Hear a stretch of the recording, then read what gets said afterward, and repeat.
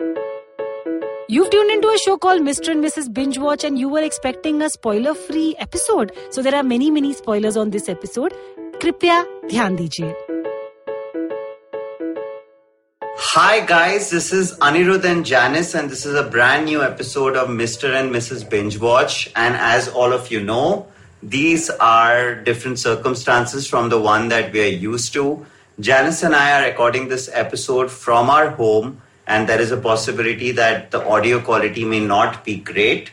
But that's just something that, with all the other things and all the other exceptions that we are making during this lockdown period, this is just one of those. But we still felt that we should bring an episode out. This is a time when everybody is locked in. And apart from all the time spent in doing household chores, there's obviously a lot more time, at least not for Janice and me, but I'm assuming for some of you, to consume new content. And so as Mr. and Mrs. Binge-watch, of course, we had to figure out a way to come back with regular programming and bring these episodes to you. A lot of you have been writing to us on Twitter, on Instagram, and on various other social media platforms that you're missing Mr. and Mrs. Binge-watch. So firstly, thank you for the love and thank you for saying that you guys miss us. And the episode we're going to talk about today, rather the show we're going to talk about today is The Test on Amazon Prime. It's called The Test, a new era for Australia's team. It came out on 12th March, which means it came out barely less than a month ago. And of course, Guha and I have finished binge-watching it. Yeah, look, and I'm a huge cricket fan. And it's really weird that just a week before we saw The Test, Janice and I sat down to watch Formula One Drive to Survive on Netflix, which is this other documentary about the F1 racing, Formula One team, various teams. In fact, every season of Formula One Drive to Survive is one entire season of Formula One racing. And, we found that to be an extremely thrilling and fun show to watch. I mean, I've been a bit of an F1 fan back in the day when Schumacher was racing, but I've sort of disconnected from the sport for the last few years. But even for somebody like Janice, who's never really watched F1, the way the documentary's been made, it's extremely thrilling, enticing. They also, unlike a lot of other sports documentaries, do not focus on any one team per se or any one player. They, sort of tell the story of an entire season, what happens with all the players, the points table and all of that. So F1 Drive to Survive was something that we really enjoyed watching. And I wasn't sure if Janice would be interested in watching The Test. It was something I was really looking forward to. But I think F1 Drive to Survive kind of whetted your appetite, didn't it, Janice? The thing is that I think that the F1 Drive to Survive, firstly, just in general, after having watched both Drive to Survive and The Test, I feel like Formula One is slightly easier to understand. Because at the end of the day, you're talking about one racing team, you're talking about two drivers, and you're talking about the politics that goes on within a racing team, right? And also the matches are so quick. And again, anyone who's the races are so quick. It's pretty, you catch on pretty early on that this is more about the politics and human drama than really about technicalities of the sport. No, but even then, I'm saying that every episode of Drive to Survive, if you remember, would always be centered around that one specific race. And while you're right, like what really hooked us was the human drama and the thrills and the fact that, they built up rivalry between racers and stuff like that. But I'm saying that when they cut to those races at the end of each episode, we were really invested in the races because of the backstories of each of the characters that we were sort of being introduced to. Yeah, I mean, after we finished watching Drive to Survive, I think both of us had newfound respect for everyone who decides to A, put themselves in those cars, and B, more than the fact that you're risking your life in a sport, and risking your life, every episode you're like, please don't have a crash, please don't have a crash, please don't have a crash. Yeah. Especially for the racers who you really start to like over the season, right? But more than that, it's also one, though you're putting yourself in that very risky position, but even outside of that, I mean, there's so much politics because there's just enough, like there's just 2 players who can race, right, per team. Yeah. And there are only, I think, 8 or 10 racing teams like on an international level. Yes. So it's crazy the amount of cutthroat competition and risky business that's going on in that sport. But in the test, see, I'll tell you what. So first off, let me just say the test was amazing. I mean, I was pleasantly surprised at how much I enjoyed it. Though I have to put this as, sort of a disclaimer. Ideally, you should watch this show with someone who understands test cricket. Am I right, Guha? I mean, see, the thing is that you still, even if you don't watch it with someone who understands test cricket, you still will come off understanding the highs and lows of the Australian cricket team. Yeah. But the fact that I had Aniruddha, who is an absolute cricket fanatic, understands what is going on, or why this ball was important, why this, review is important, etc., just helped me understand and enjoy the show that much more. Do you want to give us, Ani, do you want to start off with a synopsis of what the test is about? No, sure. So, I mean, just like, F1 Drive to Survive, there have been a bunch of great sports-based documentaries that have been coming out lately, right? Because streaming services allow you to really delve into a sport. So Amazon Prime, for example, came out with the Manchester City documentary last year. Then there was Drive to Survive. Then there was that Mumbai Indians documentary on Netflix that we saw. What makes the test so much more interesting than all these other, documentaries is that in all those cases, you had documentary filmmaking team following interesting teams and hoping for there to be drama. It's like a very basic tenet of documentary filmmaking, which is that you sort of don't ever go in with a script. Your script sort of organically kind of evolves during the course of shooting the documentary.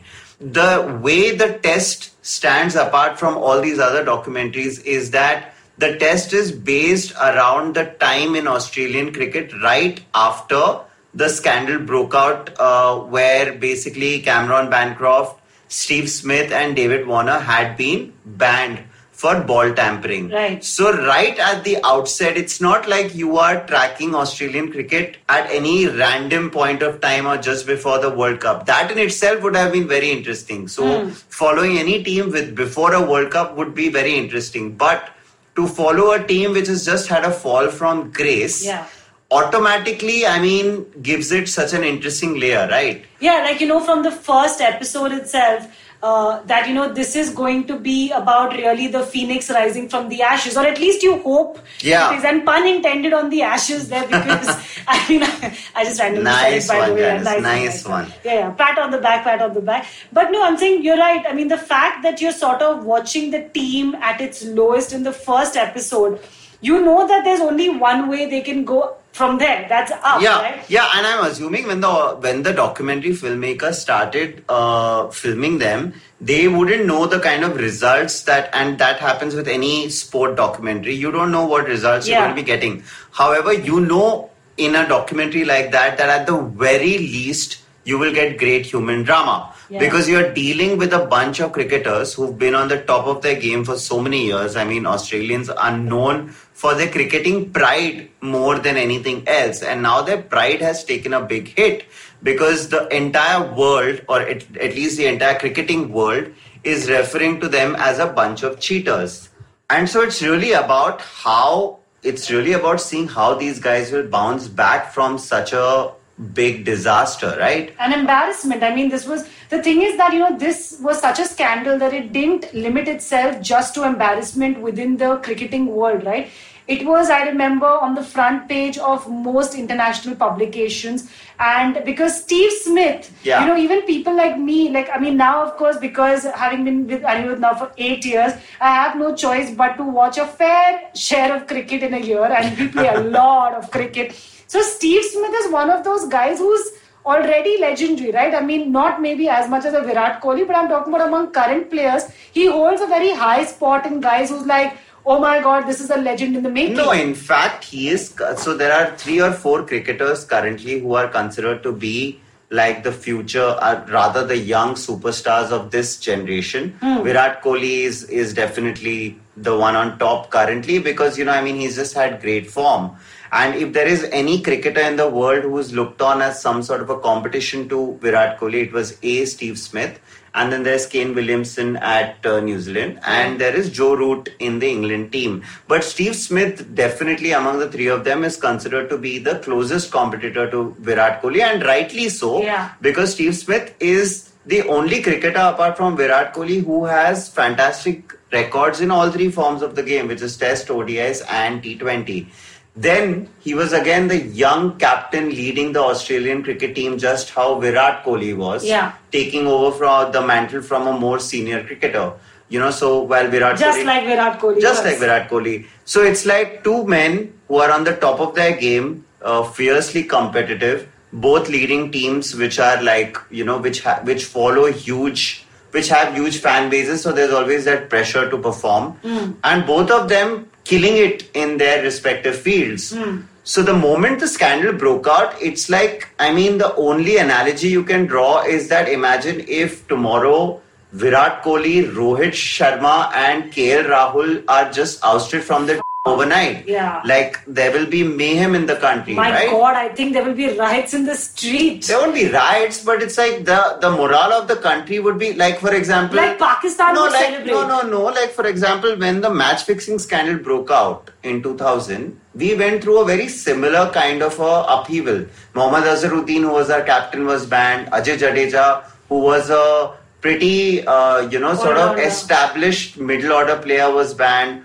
A bunch of other smaller players were banned. But I'm saying at the end of the day, we also had to go through. So where we were in 2000, because Saurav Ganguly was then accidentally thrust into the role of the captaincy. And he was taking over a team where everybody was looking at us as this group of fixers. So in terms of the cricketing world, looking at a team, sort of as a shady side, there were some parallels, but the difference is that this is 2018, right? So you have video footage. You have that, they start the documentary on that very dramatic note of Cameron Bancroft removing that little, sort of sandpaper article to rub the ball with. So I'm saying that at the very outset, you have such an interesting setup that you are drawn into it. Now, if you're a cricket fan, you're anyway going to get all the other basic things that you would expect from a cricket documentary. Stuff about how coaches go about putting together teams, how do they select their players, what kind of training goes into preparing for a certain series, what kind of training goes into preparing for certain conditions. So, for example, if you're playing in India and you're playing on spinning tracks, then how are you adapting your technique as opposed to playing in a country like England or Australia where you're playing on pace-friendly tracks, and all the other drama that goes on behind the scenes. So all of that is in the test, and that is just so fascinating to watch because as a cricket fan, I feel like the footage that I saw on the test is just gold because I can't ever imagine being in those hallowed rooms with those people when they are having breakdowns or when they are celebrating. But in addition to that, the fact that they were coming back from such a setback had such an emotional undercurrent to the story is what made the test so interesting. So the documentary has been also produced by Cricket Australia, which of course explains why the makers have such crazy access. The thing is that I was thinking back to when we did something similar with the Mumbai Indians and, the Ambanis allowed, documentary filmmakers to come inside and, they also did a little bit of this, going inside, the changing room, the dressing room and all of that. And I remember the closest sort of emotional candid moment they got was after a match. All of them are, sprinkling, showering champagne everywhere and, putting throwing cakes in each other's faces. And there's just one moment with Akash Ambani, getting a cake in his face. That was the closest in terms of candid access and candid moment that these guys... No, the Mumbai Indians documentary was terrible. Yeah, Because I'm saying that even in terms of, you're right. So one of the major access that they got was that after every match, they would have Coach Mahela Jayawardene and Captain Rohit Sharma basically telling them, oh, you did well, oh, you did badly.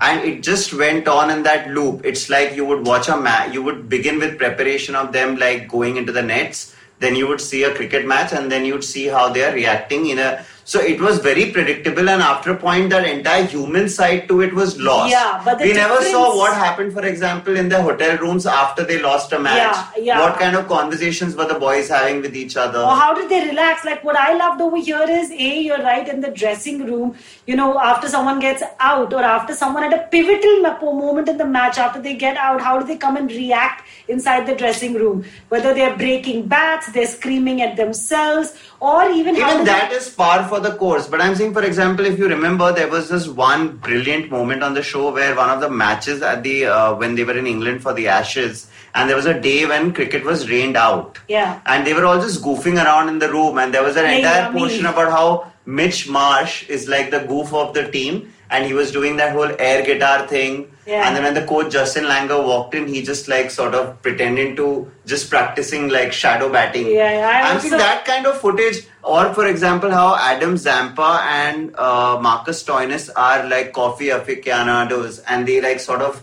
make their own coffee, and they're like obsessed with making cup of coffee. Theirs was a love story of a different kind. The way they showcase that friendship is beautiful. Also, I love the fact that, I don't know if a lot of you guys are doing it right now, but Aniruddha and I are playing a ton of rummy at home between the two of us. So it was nice to see that the Australian players also all play rummy in their respective hotel rooms as teams and as groups. And there's a lot of betting. And there's a lot of bantering, and there's a lot of like... there's a lot of bantering, and there's also a lot of pulling each other's legs happening, which is really, really fascinating to watch. Also, when we look at certain aspects of the documentary, like for example, now Steve Smith, legendary cricketer, we've always known him to have these little weird things that he does at the crease. And then you've got the cricketers addressing the fact that he's a bit of a weird guy.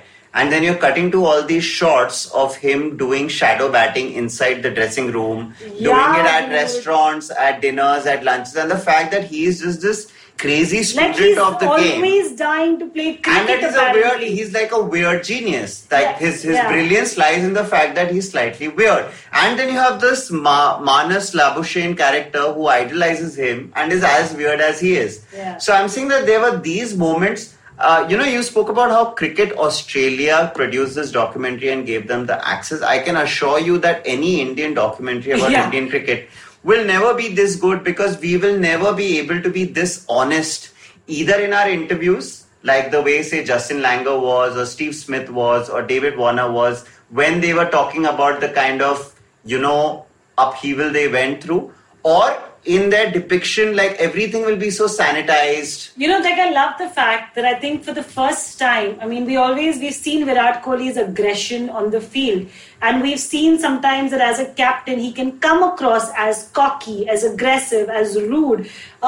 This documentary, actually, for the first time, I feel like I've never seen how other international cricketers would react to someone like a Virat Kohli who comes in with so much aggression. It's almost like he's on some sort of speed, and all of his team has to perform that the same way, right? They all have to be aggressive. They all have to have that body language has to be, what is that called? Sledging. They don't sledge, because I believe now that there are rules when it comes to how much you can I liked about the fact that, when they were talking about sledging, Justin Langer kept saying that the idea is to not abuse. Yeah, but banter is fine. Yeah. But keep the banter going. Yeah, but don't abuse each other, and there's a thin line over there between banter and abuse. And it's weird that actually, even while watching it, Virat Kohli came across as the bad guy. Actually, more than anything else, he just comes across as childish and crass, because it's like even the Australian cricket team at their lowest, and I remember there's this match that they show where Tim Payne, who's the captain of the test side, finally stands up to Virat Kohli, who's being super aggressive during a test, and he does it in such a classy manner. It's like without abusing, without rude body language,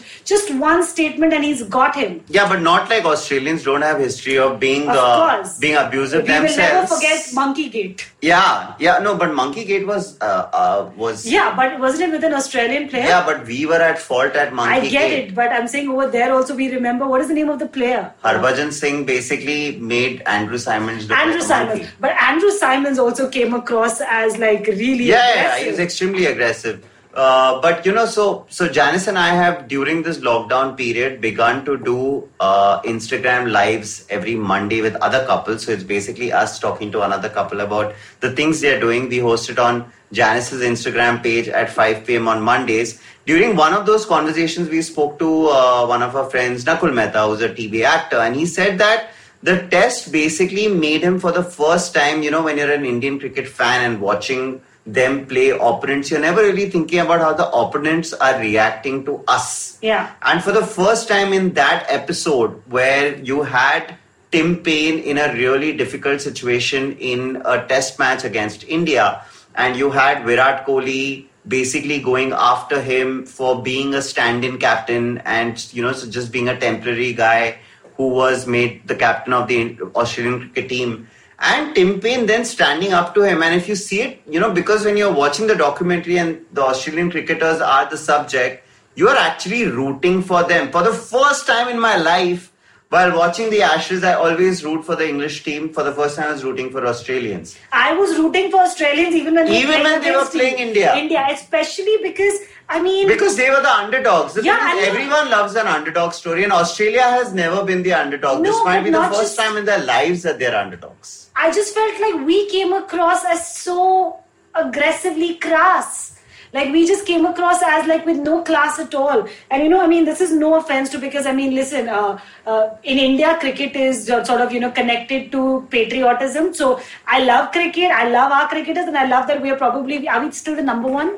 We are number one in tests. That's so great that we are number one, but I think we could, as an Indian cricket team, take a lesson or two in how to maintain your class on the field from the Australian cricket team, who literally, even at their lowest, will not fall to the tactics that we're sort of, falling for. But, Aniruddha and I would be doing a huge disservice while talking about this documentary if we did not talk about coach Justin Langer, who, according to me, is the real MVP of this series. He is just so good. Every comment, every statement. Yeah, Justin Langer is he's a scene stealer. Yeah. Easy. Also, even in the Mumbai Indians documentary, I don't know how many of you have seen it on Netflix, more than Rohit Sharma, the guy who I absolutely was following on that show was Mahela Jayawardene. Because even there, he was the one leading the charge. He was the one creating, sort of game plans and addressing players either before or after a game.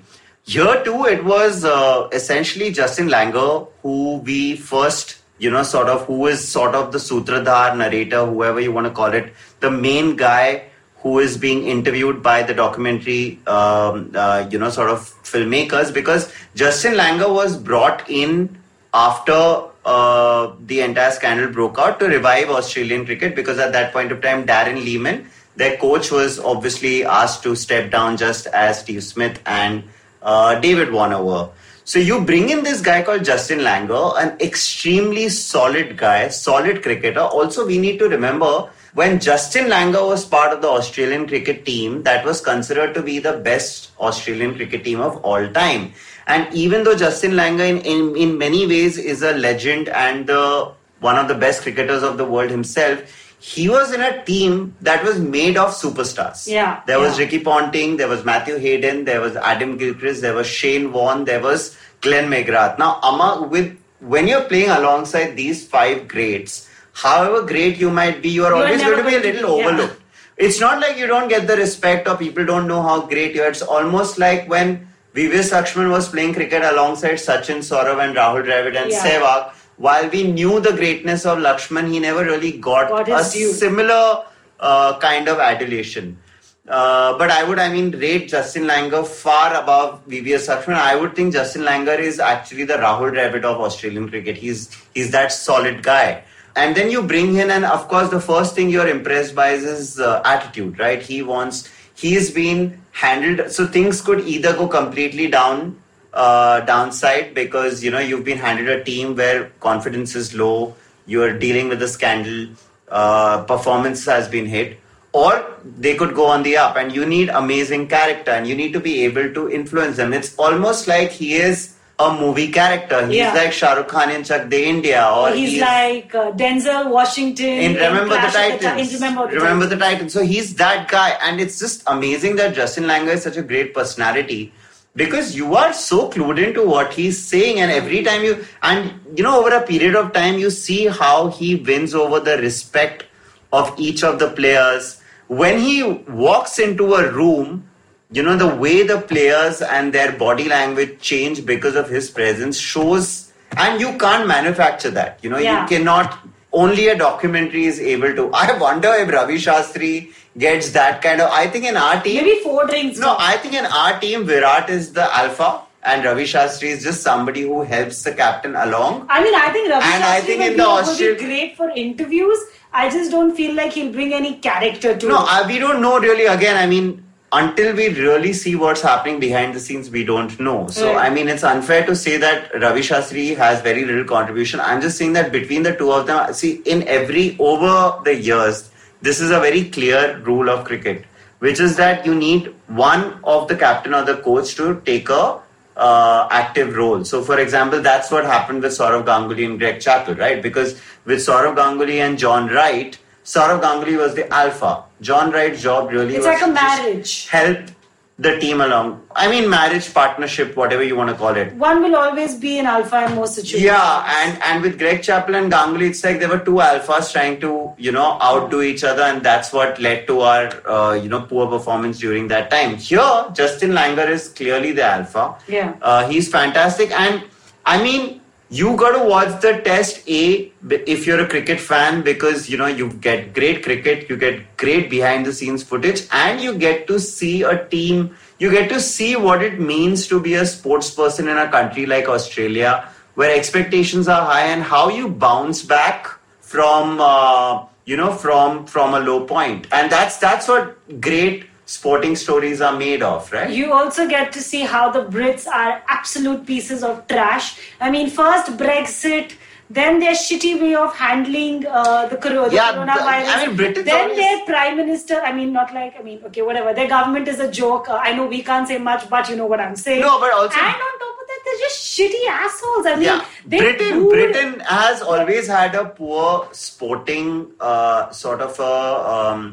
how do I call it? Not culture, but I mean in the sense that, at least for me and for a lot of people I know, people really root for England to lose, whether it's cricket, whether it's football. Yeah, because they just feel very harami-like. Yeah, they are harami-like, but I mean right now, of course, it's weird that 5 years ago where Australian cricket was, England cricket is there right now.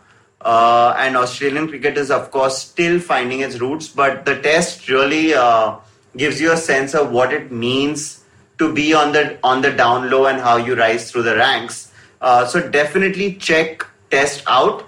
Our rating on the Binge-o-meter for the test, I would say the test is like a one-day international cricket match. It's not a T20 match where things happen at a really fast pace, but at the same time it's also not a test match where the story takes forever to unfold. The entire 8-part series has been built like an ODI match where it starts off on a high note, and then you get into the middle episodes where you're just sort of building on the great start, and then it again explodes on a high. So it's almost like how you build an ODI cricket innings. It's like 50 overs of a ODI match. And waise bhi guys, you're all sitting at home. What other earth-shattering work are you doing? Apart from doing jhadu, bartan, katka, cooking, with Janice and I are doing. And actually, everyone tuning in should know this, that even though we are Mr. and Mrs. Binge-watch, our binge-watching has taken a severe hit ever since the lockdown has begun. But more on that in the next episode. And we will, however, try and bring you as many recommendations as possible. This is Janice and Aniruddha signing off, and we'll see you next week with yet another episode of Mr. and Mrs. Binge-watch. Binge-watch.